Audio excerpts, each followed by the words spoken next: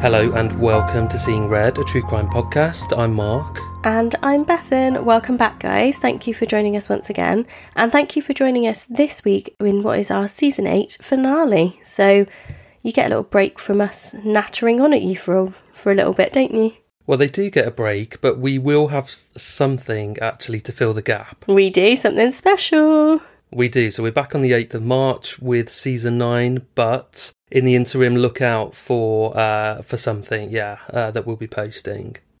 Let's take a moment then to thank our most recent Patreon supporters. I'll let you do the honours, Bethan, as it's our season finale. Oh, thank you very much. I know you like watching me stumble over the names, so that's a lovely way, isn't it? So thank you so much to all of our existing Patreons, but especially our newest ones this week. We have Amy Green, Poppy, Sophie, Sarah Keats, Bonnie Quigley? Sorry, Bonnie. Debbie Chilvers, Shannon James, Nanu Wolstenholme, I think. Thanks, Nanu. A name that I recognise from social media. Chloe Lees and Lara Benner. So thank you so much, everybody. And is that all ladies? Oh, girl gang. Do you know, I noticed that. Yeah. Thank you to each and every one of you, and of course to all of our Patreon supporters. If you want to join, there's nearly 450 of you over there. If you want to join these guys and get access to 40 plus bonus episodes, 20 plus episodes of our Patreon exclusive podcast Crime Wave, access to our book club competitions, Seeing Red postcards signed by me and Bethan, all you need to do is head over to patreon.com/seeingredpodcast. This week's episode takes us to a pig farm in rural Worcestershire, the neighbouring county to me. Over the years, there have been numerous examples of murderers using pigs to dispose of their victims' bodies. One pig alone would be incapable of such a task, but a sounder of pigs, easy. Did you know that a group of pigs is referred to as a sounder of pigs? I did not know that, and then as I was reading what you were reading out, I was thinking, a sounder? There's a little fact for me. I've always been a little bit scared of pigs because my great uncle had a farm. He had cows, pigs, sheep and all sorts of animals. And the pigs were the one thing that he was always really, really strict on. I mean, the dogs obviously, but the pigs, he was very much like, you do not put your hand in the pig pens. They are not pets. They are not fun little pigs like you see on the telly. And honestly, Mark, these pigs were huge. They were massive, massive, massive ones. And I remember being like, maybe 6 or 7 and absolutely terrified because he literally did an impression of like what would happen to your hand if you put your hand in. He was like, you'd have no bones left, they would chomp your hand. And I was just like, oh, okay. And ever since then I've always been really nervous of pigs because of that, and to know that they will eat anything, it's quite unnerving, isn't it? Because you do think of them as like Babe Pig in the City, and they're really not. They are sharp-teethed, big, heavy-jawed creatures. Yeah, I mean, I don't know how much they weigh, but a fully grown pig is probably about 30 stone. So they're massive beasts, really. So as I said, there have been numerous examples of killers feeding their victims' bodies to a sounder of pigs. Their ultra-sharp teeth and just kind of general greedy piggy nature make for sounds like me. It makes for an effective and efficient way to dispose of a body. But that's not what happened on this particular pig farm in Worcestershire, just a little red herring from me. Oh, I was totally not expecting you to then not give us a case about that. So no, a brutal murder was carried out there, but the body wasn't fed to the hungry pigs on the farm. It was disposed of in a far more gruesome way. Before we get to that though, I wanted to take you back in time to the 1950s to regale you with a story of young love. Oh, I love this, Mark. It's a bit of a twist for you, but if you want to start writing romance novels, can you imagine? I will back you. Bethan, they would be so graphic, wouldn't they? They would be disgusting. I wouldn't be able to help myself. Yeah. They would be absolutely horrific. The National Federation of Young Farmers Clubs, or Young Farmers as it's more commonly known, was established in 1921 with the aim of uniting and educating the children of farmers. The organisation is still going strong today, and although it remains firm in its aim of uniting and educating young farmers, these days, those young farmers tend to exploit their membership with the simple aim of getting fucked in every way possible. Oh, how times have changed. You may have seen a branch of Young Farmers near you, a bunch of excited teens taking over a small rural town on a Friday night, going from bar to bar. Sounds great, to be fair, but they can be a pretty riotous crowd. Back in the early 50s, however, they were less raucous, and in isolated communities, being a member of the Young Farmers was one of the few ways to build a network, to meet similar people from similar backgrounds, and of course many marriages have been born out of those social gatherings organised by the Young Farmers. I guess because it's a lifestyle that if you've not been brought up in it is going to be a hell of a shock for somebody who's just a townie that wants to marry somebody who's a farmer, or get in a relationship with someone who's in farming, because it's just your life. It's not a job that you would just do. It's not just your career that you do your 9 to 5. It is your life. So I can understand why this is almost needed. Yeah, and also these are really isolated communities. Farmers might not have a neighbour for 10 or 15 miles, so it was a way of people meeting other people from similar backgrounds and forging friendships, relationships, certainly in those very isolated communities. It might make me sound far too young, but sometimes I listen to Radio 1 in the car. I like to just give a bit of balance that sometimes I listen to Classic FM, so don't come at me for being too young, but they always have a young farmer guy who comes on and chats, and he must have rung in years ago, and he's called like Tom the Young Farmer, and I always assumed he was just a young farmer. Didn't realise it's like the National Federation of Young Farmers Clubs, so he must actually be part of that club, and he must have gone on to talk about their like experiences or something like that, rather than him actually just being an early 20s farmer. Yeah, he must be. I'd say he's affiliated with the association for sure. There we go. I've learned so much already, Mark, and we're only like 5 minutes in. Brenda Bolton was 23 when she met the man who would go on to become her husband at a Young Farmers event at the Winter Gardens in Droitwich in Worcestershire in 1953. Now, just to set the scene, the Winter Gardens isn't some random park in Droitwich. It was an amazing old-school dinner dance venue. I don't know if it's still going, but yeah, it was a very traditional dinner dance venue. Sounds and looks amazing from the photos that I've seen. David Venables was just out of his teens, but already carried a weathered complexion that belied his true age. The son of a prominent pig farmer, he'd spent his entire life outside, working on the farm. He was mature beyond his years and handsome, and so when Brenda clapped eyes on him that night at the Winter Gardens, she knew instantly that he was the man for her. Brenda lived at home with her parents still, in the tiny hamlet of Rushock, a delightful village with a population of about 7 in 1953. Hers was a more sheltered upbringing in comparison to David's. Her parents were very traditional people, conservative in mindset. They cared about appearance, manners and standing within the community. Brenda had been brought up well. She'd been described as prim and proper, and although that term can be used as an insult, I personally think it's not. I think it's a compliment. And I think for her it would be a compliment, and for her parents especially. You could use it as an insult, but I think they would think that was really lovely. I'd like to call you out a little bit on your 7 people in a village. Well, I mean, I have kind of... Yeah, there were probably, 100 or something, but it's a tiny, tiny village. So. I started to kind of believe you for a second, and then I was like, hang on, 3 of them are Brenda and her mum and dad. Yeah, plus she had 2 sisters, so that's 5. So having said all of this, I do think that Brenda's upbringing was probably quite sheltered, to be honest. She lived a very isolated life in quite an isolated rural village. And I think the fact that she was still single at 23 in the 1950s does say a lot. Most people got married when they were about 10 back then. And I'm only speculating, of course, but I feel that Brenda was maybe a little naive for her age and perhaps even vulnerable. And I think those trips to the Winter Gardens in Droitwich with the Young Farmers would have been really eye-opening for her, and absolutely the highlight in what was perhaps an otherwise quite black and white life.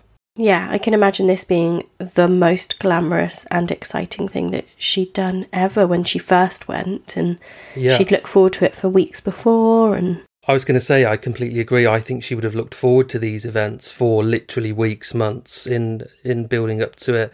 And I just wanted to make the point that, yeah, in the early 1950s, in these isolated rural communities, public transport didn't really exist. Not everybody had a car.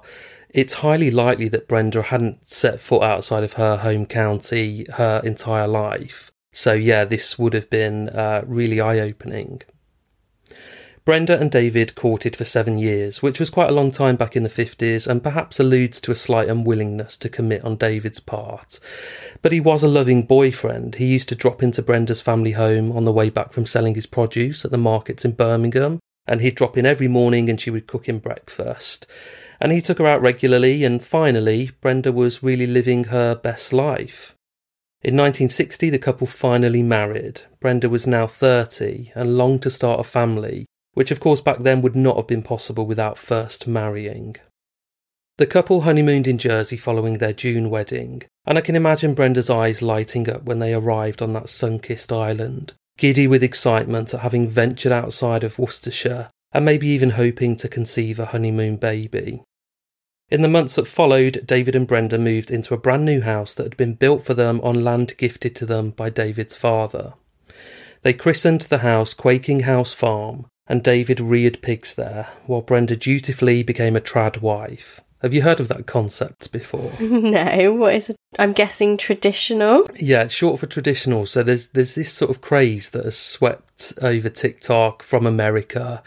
And it's these women that christen themselves trad wives, and their whole life revolves around their husbands. So they massage the husband's feet, they're cooking him all his favourite food, running his bath. They just literally do everything for their husband, and they're like 1950s housewives and very proud of it. So, that doesn't sound like me, but that sounds like something I want.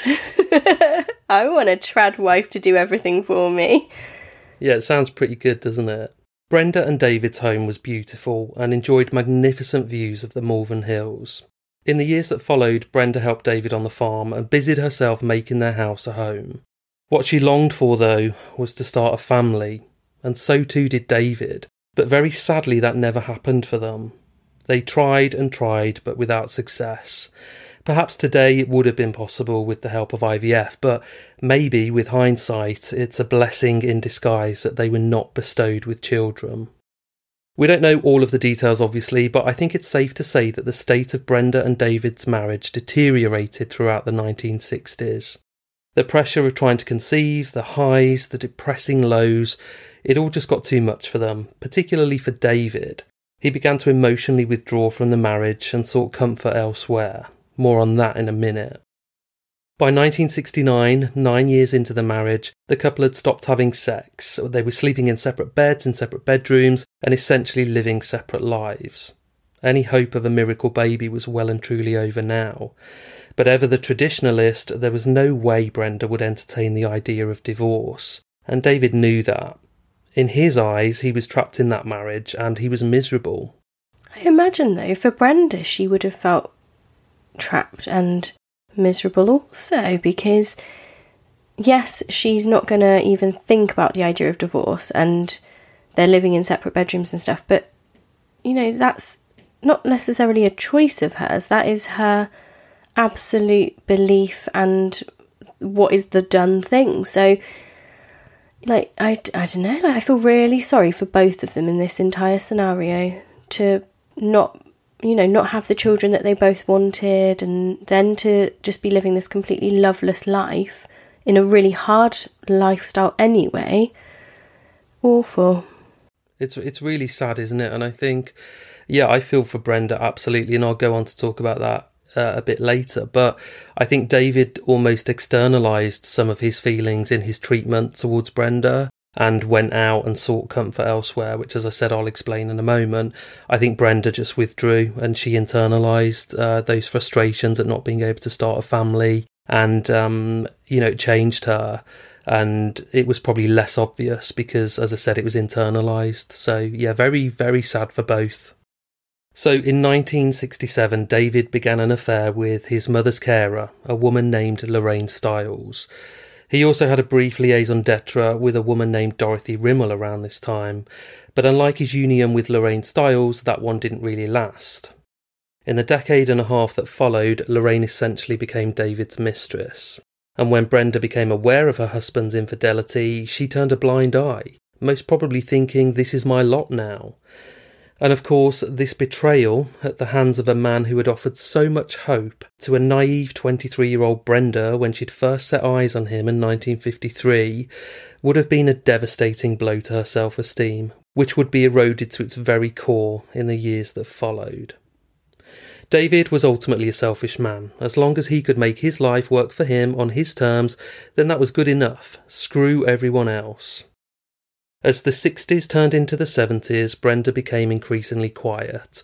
She was most likely suffering from depression at this time, and for a long time actually, and she wasn't getting any support for this, not least from David, the one man she should have been able to count on, the man who had vowed to love her in sickness and in health, but those marriage vows were a distant memory now. By 1982, Brenda, who would have been in her late 40s by now, was at an all-time low. The menopause had signalled the final hammer blow on any hopes of ever having a family, and years of living a lonely life bereft of love and affection had really taken their toll on her. Perhaps the final straw came when David had made her pack his suitcase for a New Year's Eve tryst he was having with Lorraine at a hotel in the glamorous city of Nottingham. David had made no secret of his plans to see in the new year with his mistress, and I dread to think what that particular New Year's Eve looked like for Brenda. I can just picture her at home. Horrible. Isn't it awful? He's really rubbing her nose in this, and she would have been at home, perhaps drowning her sorrows, sat there thinking, my husband is fucking some, I won't say the word, but yeah, some tart, I'll say, at some hotel, and she's had to pack his case. It's just so insulting, isn't it?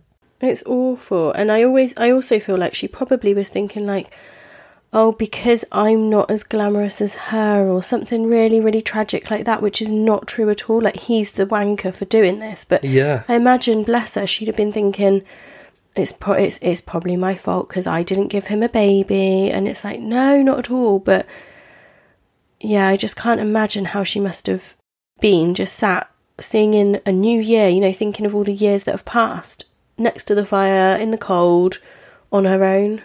And I think it was the final straw for Brenda. I really do. I think, you know what it's like at New Year, and we talked about it recently on the show.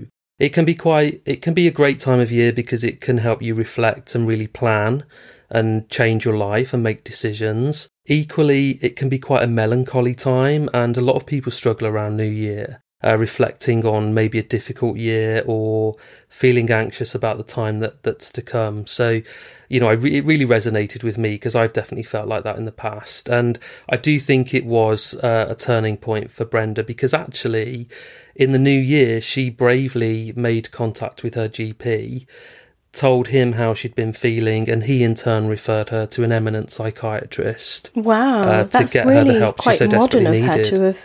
to have gone and got that help. That's incredible. Yeah, this is 1982, yeah, and what well an amazing done her. doctor doing that as well. So as I say, I feel this was a turning point, and I think it could have really made a full positive change in Brenda's life. This psychiatrist, Dr. Richards, was probably the first person she'd ever felt able to confide in. There is no way Brenda would have shared her relationship woes with her family or friends. She was a very private person, very proud, and she would have carried a great deal of shame and guilt, probably, at the state of her marriage. And that guilt would have, of course, been unfounded, but I'm just sure that she would have carried a lot of shame and guilt around the fact that the marriage hadn't worked and they couldn't have had a family. Dr. Richards would have no doubt helped Brenda to understand that she was actually in a toxic marriage, and maybe he would have eventually equipped her with the strength to divorce David and live a happy life. In the interim, at least, he would be a sympathetic ear and would have shown compassion and love towards Brenda, two things that were in short supply at home. And I'm not hinting that Brenda had an affair with Dr. Richards. That's not where this is headed. I'm not saying that he actually loved her. I'm just saying that human-to-human care in this form, that kind of care that he would have displayed towards Brenda would have been a wonderful thing and something that she so desperately needed at that time. So I haven't gone into a lot of details actually around the build up to this, but Brenda was actually suicidal in the months leading up to her seeing the doctor. I mean, I'm not surprised, but God love her, I'm not surprised, but it's awful that she was. Yeah, and I'm not surprised at all. And she contacted the Samaritans. She'd confessed to them that she'd been having suicidal thoughts, and she really was in a desperate place. And I think if you think about it, you know, she's in this really toxic marriage. She's not been able to have children, and now she's entered the menopause, and that really is the death knell on ever being able to have a family. Even though she was in her late 40s at this point, until she started the menopause, there must have been a tiny element of hope in her that it still wasn't too late, and she could maybe by some miracle have a baby at some point. So yeah, as we've kind of alluded to, it's just so incredibly sad. I could actually cry at the thought of this woman being trapped in a destructive marriage, too proud, too ashamed to emancipate herself. It's incredibly sad. Dr. Richards kept detailed notes of his appointments with Brenda, and it's these notes which really give us a fly-on-the-wall insight into the state of her marriage to David. Brenda was clearly the victim of coercive control. David controlled the couple's finances too and financially manipulated Brenda. She was given a very small allowance by David and was expected to run the home on this miserly amount. And I kind of get the impression that they married in 1960. I would say the pin money that David provided to Brenda probably hadn't changed since 1960, and it was now 1982. Yeah, and he'd be saying, well, how come you're not able to do this? Why can other wives provide for their husbands and you can't? And like making her feel awful, even though actually no one should, you know, inflation would have gone up. You should have given her more and more options. And to be honest, I can't imagine anything that she would have been right, no matter how much money she had. I think you're right. I think you've hit the nail on the head. He was just totally unhappy with her. And he also gaslit her at every opportunity. He made her dependent on him, and he treated her like shit. He would make a point of overly fussing the couple's puppy in front of Brenda, for example. And I think this was his way of saying to her, I am capable of love and affection, but I would rather give it to a dog than to you. I really do think that is what he was kind of doing when he was overly fussing that dog. Yeah, and I mean, even if he's not necessarily thinking and it's not like a conscious decision to do that, you're showing that you think your wife is worth less than the dog in the relationship as well, which is, even if it's not a conscious thing, but he sounds like an absolute narcissist, and he sounds like he probably would try and make her feel awful. But even if I'm wrong and he wasn't trying to, that's what it sounds like, isn't it? Yeah, I think that's exactly what he was, a narcissist. Although there is no evidence that David was physically abusive towards Brenda, this was absolutely a domestically abusive relationship. Of course, David didn't like the fact that Brenda was seeking professional help either. I suppose he was worried that his wife may grow in strength and find the courage to stand up to him or to leave him. And if she did leave him, that would be messy for David. He owned the farm with his brother. It was very much a fully fledged business operation. It was progressive, it was successful. A divorce would be messy. It would have had repercussions not just for David, but it would have reverberated around his entire family. So, yeah, as I said, David didn't like the fact that Brenda was seeking professional help. It absolutely suited him that she remained vulnerable, broken even. And he even refused her admission to hospital on one occasion. I don't know the details of that, but I'm guessing as next of kin, he was able to make decisions for Brenda when she was perhaps having a particularly severe mental health crisis. So they obviously wanted to admit her to hospital, and he said no. God, that's so awful, but not unexpected in this case. No. Yeah. Dr. Richards' notes detail the complete lack of sympathy David showed towards Brenda.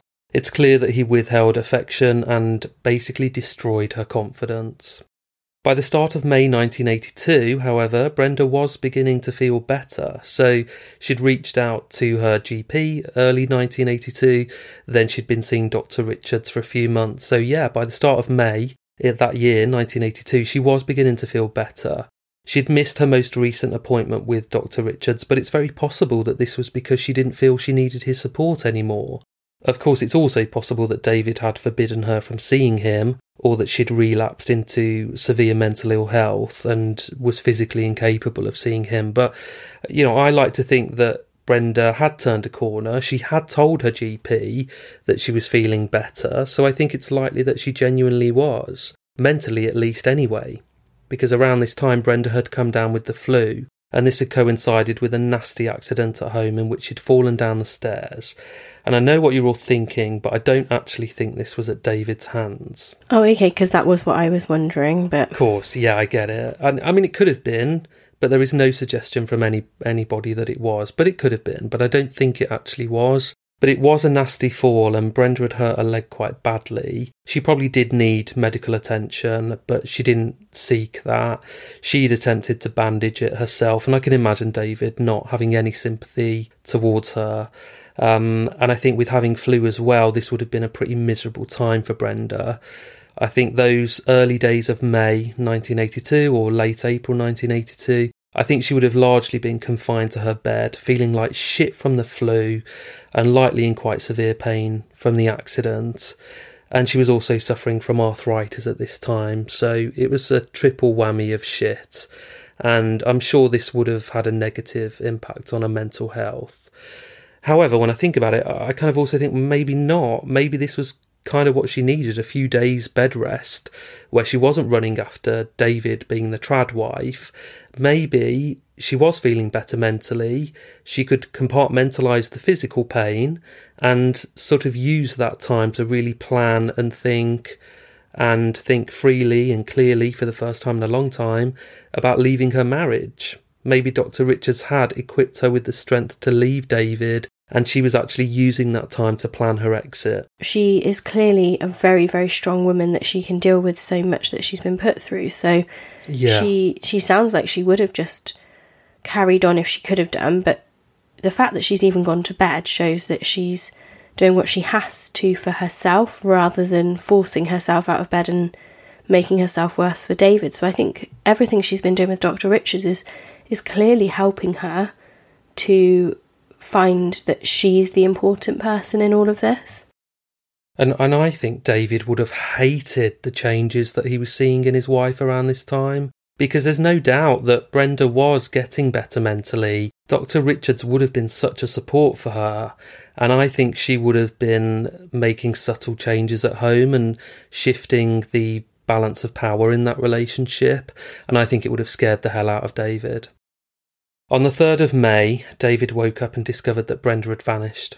She had literally disappeared into thin air. According to David, the previous day, a Sunday, had been completely normal. Of course, Brenda was still ill, but she had managed to help him out on the farm a little bit, and David said she'd even happily been playing with their puppy on the hearth in front of the fire in the evening. He said she'd seemed fine. David didn't immediately report his wife's disappearance to the police. He mulled things over in his head, sure that she would return any minute. When Brenda's friend Vicky Jennings telephoned the house later that morning, he admitted that his wife had vanished. Vicky went over to the house, and together she and David spent 4 hours searching the surrounding area, but there was no sign of Brenda. The following day, on the 4th of May, David visited Worcester Police to report his wife as missing. West Mercia Police used a helicopter to aid in the search, and tracker dogs checked farm buildings and derelict properties, but no trace of Brenda was found, not even a scent trail. The police search went on for 3 weeks before it was eventually scaled back. The case was never officially closed, of course, but in time police moved on, and eventually so too did the community. The disappearance of Brenda Venables became a legend that hung over the village of Kempsey, where she'd lived with David. People wondered what had happened to her. There were rumours, and of course David was at the centre of some of them, but he was never arrested or charged in connection with his wife's disappearance. Some speculated that Brenda had finally had enough, that she had snapped, walked out of a marriage and gone to live the life she deserved on some Greek island somewhere.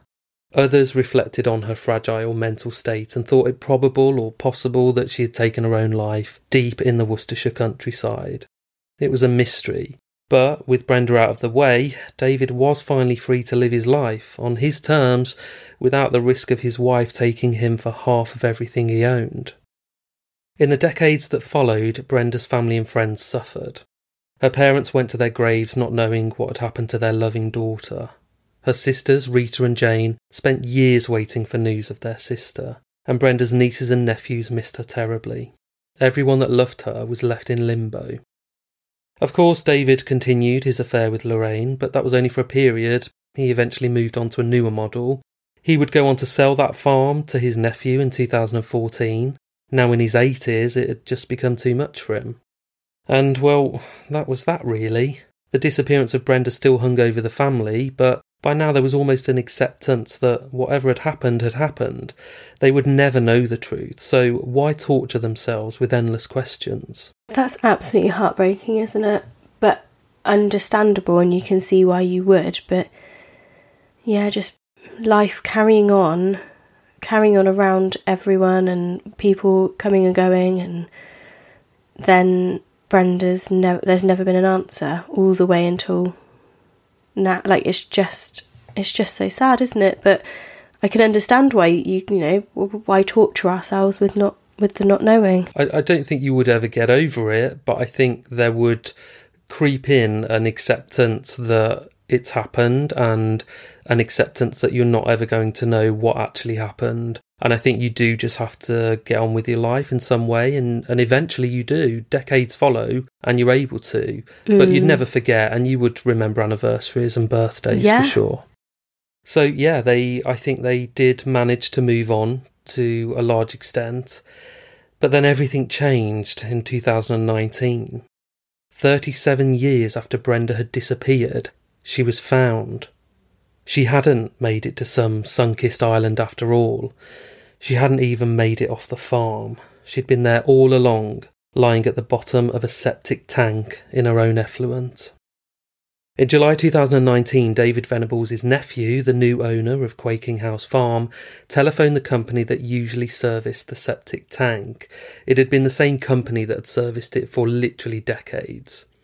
There was a blockage, he told them. It was an emergency. He needed them to send someone out straight away. The company explained they wouldn't be able to send someone out for some time, and so David's nephew contacted another company. A company who had much more sophisticated equipment at their disposal. Equipment that could drain the entire tank and fix the blockage. Alistair Pitt, the engineer tasked with the job, set to work in the days that followed that phone call and began to drain the tank. When he was nearly finished, to his horror, he found a large clump of hair, before uncovering a human skull. A pelvis and thigh bones were also recovered, along with clothing, including half a pair of knickers, a pair of tights, a bra, the remains of some shoes and a sweater. It took a full year for forensic scientists to conclusively prove that the remains belonged to Brenda, and when they did prove that fact, the police charged a now 88-year-old David Venables with the murder of his wife. Oh my goodness. Like, can you imagine poor Alistair Pitt, just his job's awful enough, having to deal with people's poop, but he gets on and he does his job, and then he comes across something like this. You just can't imagine the absolute horror. And then she's been there for, so what's this? Like 37 years. 37 years. And yet some things are still, a bit of a shoe and some of her underwear and clothing, you can still see what they were, a sweater. It's really mad, isn't it? That it is. That would still be there waste. As well. The only thing I could think is that it's essentially airtight. It has to be to stop any smells and stuff. It needs to be. So you don't want that near your house otherwise. No. So the air hasn't got in, but this is liquidized waste, and her body has been there for 37 years, and her skeletal remains are there at the bottom, and there's hair there, there's a large clump of hair, and like you say, there's clothes. They are still largely intact, so it's quite weird. And I just wanted to talk a little bit about this. There's parallels, aren't there, with the case of Helen Bailey. So her husband did the same, basically. He killed her and then dumped the body in the septic tank on the grounds of her house. With this, it just kind of made me think that, and this is really graphic, but I wonder, every time David took a shit in that house and flushed the toilet, was he secretly thinking to himself, fuck you? He knows that his waste is making its way into that septic tank. Oh God, Mark, that is a horrible thing to think. Isn't it? I know it's graphic and vile, might well be, yeah. So it just made me think, did he kind of get off on that almost? What a fucking prick as well. Like, it's horrific enough, but you've left her then in, like, a grave of absolute... It's just like an insult after insult after insult, isn't it? Yeah, it is. There's no... what's the word? I can't compassion, maybe? But not that there would be compassion when you've murdered your wife, but... Dignity. Dignity, that's it. Yeah. So after nearly 4 decades, the mystery of the disappearance of Brenda Venables had finally been solved. And yeah, it just, the fact that she was there all along is just crazy. When initially advised that remains suspected to be that of his wife had been discovered in a septic tank on the farm he used to own, David said he was amazed and absolutely flabbergasted. And I'm sure he was. After so long, and now in his late 80s, he must have really thought that this would be a secret he would take with him to his grave. He must have thought he'd gotten away with this. He must have felt safe, even in 2014, when he sold that farm to his nephew. Yeah, like, fuck you. I'm so, like, we talk about this so often, don't we? People waiting for that knock on the door. And I'm just like, I'm really pleased that he was still alive to get that knock and to get that charge, because I would have hated it if you'd have said he died like 6 weeks before or something like that, and then they found her body. I'm glad that it caught up with him. Yeah, and I kind of think, yes, it probably was a shock, but then I kind of think maybe his nephew had told him that he was having issues with the septic tank, a blockage. Maybe David thought, this is it, fuck, my time is up, who knows? But I do like to think that David suffered some severe anxiety in the days leading up to Brenda's remains being discovered. And I also wonder if there were times in, certainly I think since he'd sold the farm in 2014, I wonder if there was ever talk with his nephew about the septic tank, or David encouraging the nephew to continue using the existing company that wasn't as sophisticated and didn't drain the tank fully, for example. So, yeah, I wonder if there were a few moments for him where he thought, oh God, I shouldn't have sold this farm because the secret could come out now. When the case came to court last year, David denied being involved in his wife's death. He said theirs was a loving, intimate marriage. He said he had no motive for wanting her dead. But his pack of lies were exposed in front of the jury when the notes Brenda's psychiatrist, Dr. Richards, had made laid bare the true state of their marriage. I'm so glad that she'd gone to Dr. Richards. Oh, it's imagine like if she hadn't. I know, because it wouldn't have been documented then. Furthermore, David's affair with Lorraine was exposed, and although she died in 2017, her words were spoken in court from beyond the grave. A statement she'd made to police in 1984, just 2 years after Brenda had vanished, was read out, which detailed her surprise at David's lack of concern around his missing wife. Oh, fair play to her. Yeah, I think, she'd been really honest. The police had come to her a couple of years after, and she'd given this statement. She'd been honest. She'd said that David had phoned her when Brenda had been reported missing. He'd said, my wife's gone missing. I didn't want you to read it in the papers. I wanted you to hear it from me.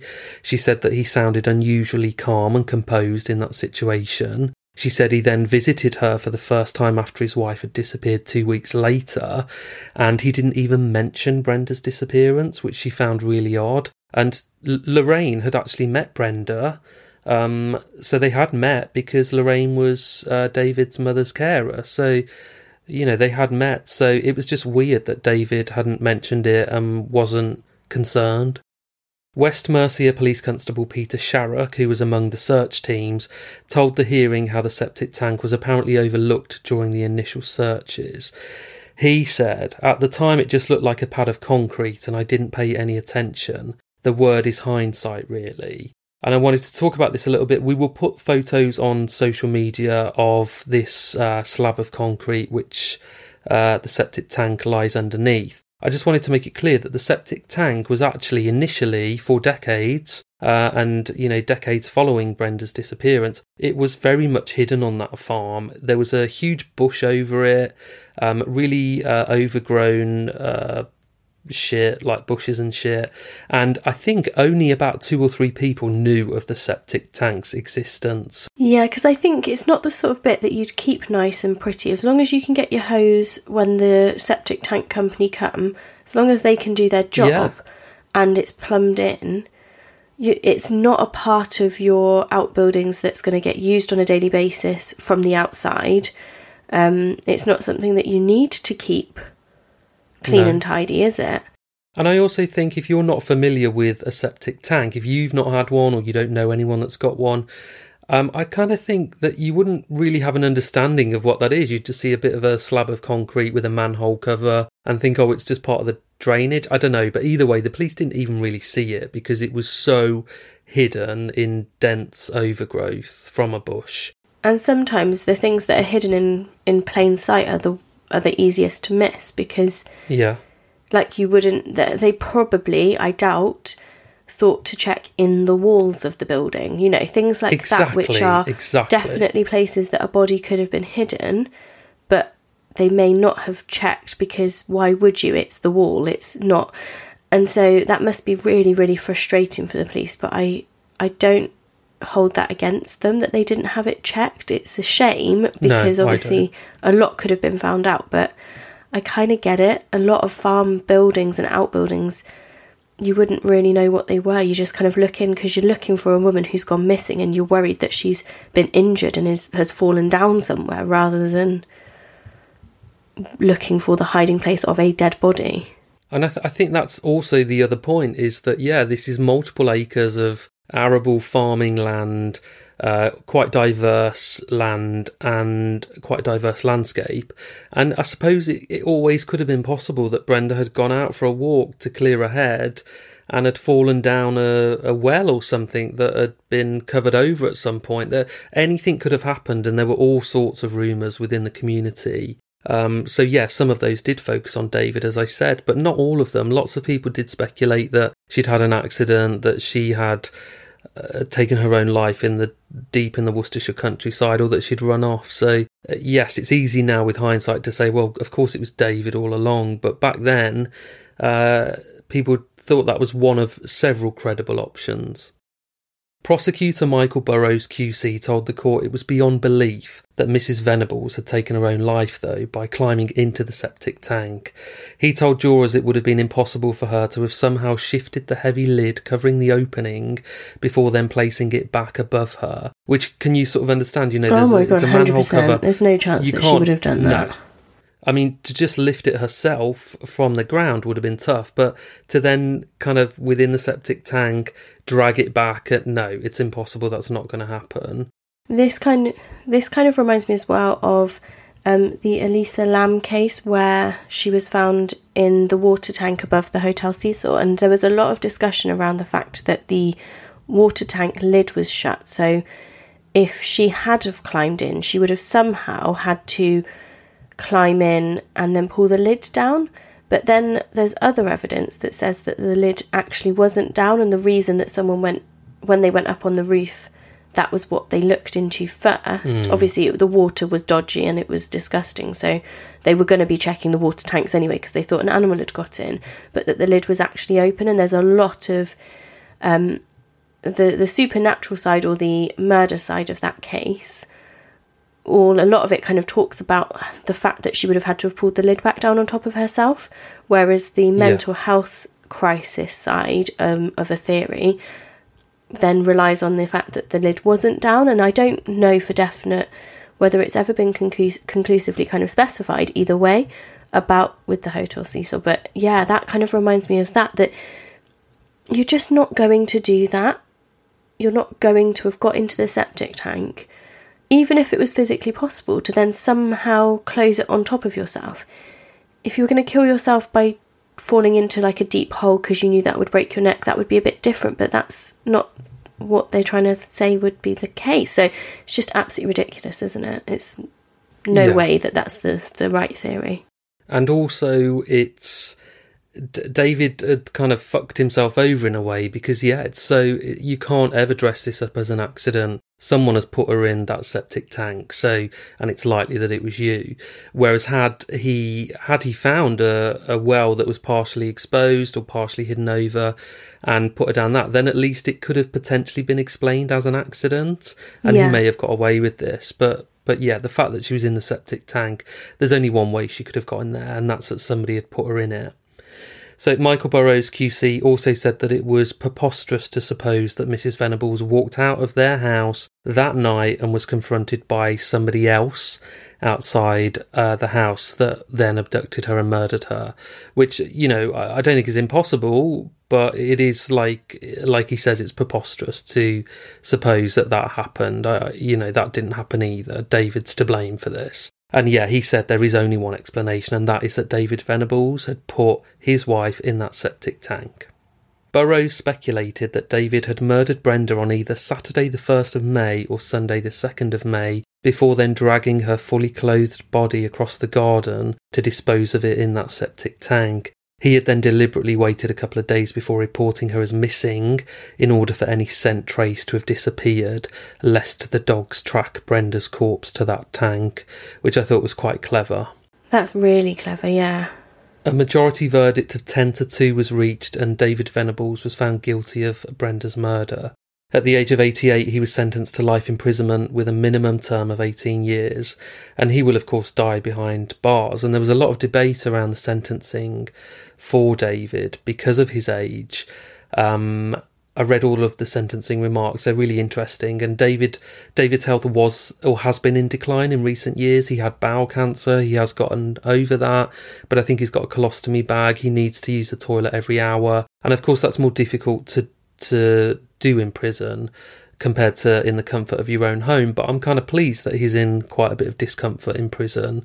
And those aren't easy surroundings in which to live your life when you've got conditions such as his. And also the judge kind of cast a lot of doubt on David's claims, because he claimed that he was suffering from dementia, and that would have also reduced his sentence. And the judge kind of said, no, you've drawn in court, I have witnessed you draw detailed plans of your home, a home which you moved out of years ago, and you've drawn detailed plans, your memory's fine, don't pull the wool over our eyes kind of thing. Well, it's such a tricky one, isn't it? Because you never want to wish pain on somebody or suffering on somebody, but at the same time, what he put Brenda through, and then to put Brenda's family through with the mental anguish, I'm the same as you. I'm kind of like, oh, fuck you, David, I don't care. Like, you should be in prison till you die, because you got to live those 37 years having a wonderful time with your mistress. Various mistresses, yeah. Various mistresses. Like, you'd not only had your own life when your wife was around, but you then got rid of her so that she wouldn't try and take half of what actually she was entitled to anyway as well. Yeah, like, I'm never really the sort to kind of be like, prison's the answer, but actually I would have wanted him to have some sort of suffering, and they couldn't have given him any sort of financial penalty. That's not going to make him suffer. They're not going to give him community service. So actually, to know that you're in prison now for the rest of your life, I think that's totally valid and fair in this case. I agree. And I think it must have been a really heart-stopping moment for Brenda's family when they were told that her body had been discovered. I think it would have really brought them a sense of closure, but also reopened these wounds, and it would have felt really sad to know that that's how her life ended and where she had been for 37 years. In a statement after the sentencing, Brenda's family said they'd been devastated by her disappearance. They said she was kind and caring and has been greatly missed. We, her surviving family, are thankful that Brenda was found and that we're able to lay her to rest with her parents in a place of security, calm and dignity. And that's where I wanted to end. So incredibly sad season finale for us. Yeah. It's just such a sad case, and I kind of find myself going back to the beginning where we talked about pigs and all of that sort of thing, and I do think it's interesting that he didn't decide to use the pigs as some way to dispose of her body or something, but I am so glad that he didn't, because at least her family then got answers. But what a horrific way to just leave her rotting. It's just awful. Yeah. And it also meant that her remains could be recovered and she could be then buried with her mum and dad. So there is, I think it's definitely the better alternative. But equally, she was in a septic tank for 37 years. It's beyond belief, isn't it? Yeah. While we were recording, I had a little look at the like the septic tank, and I think, yeah, most people would have just walked past that thinking it was just another drain element, probably not something that you're going to be able to pull up or not. And I do kind of go back to what we were saying about how they're looking for a missing person. They're going to be checking things that somebody could have accidentally fallen into. There's no evidence that they found of a murder at all, so they're not looking at it from that angle. And I feel bad for the police, though, that they've said, you know, that's hindsight. But I hope that they don't kind of beat themselves up about it too much. But anyway, I do think, yeah, I think that's a really nice way to finish, is to think about Brenda laid to rest, properly given some dignity at last. Yeah. Thank you for listening, and we'll be back on the 8th of March with the return of Seeing Red for our Season 9 premiere. So we will see you then. See you then, guys. Bye-bye.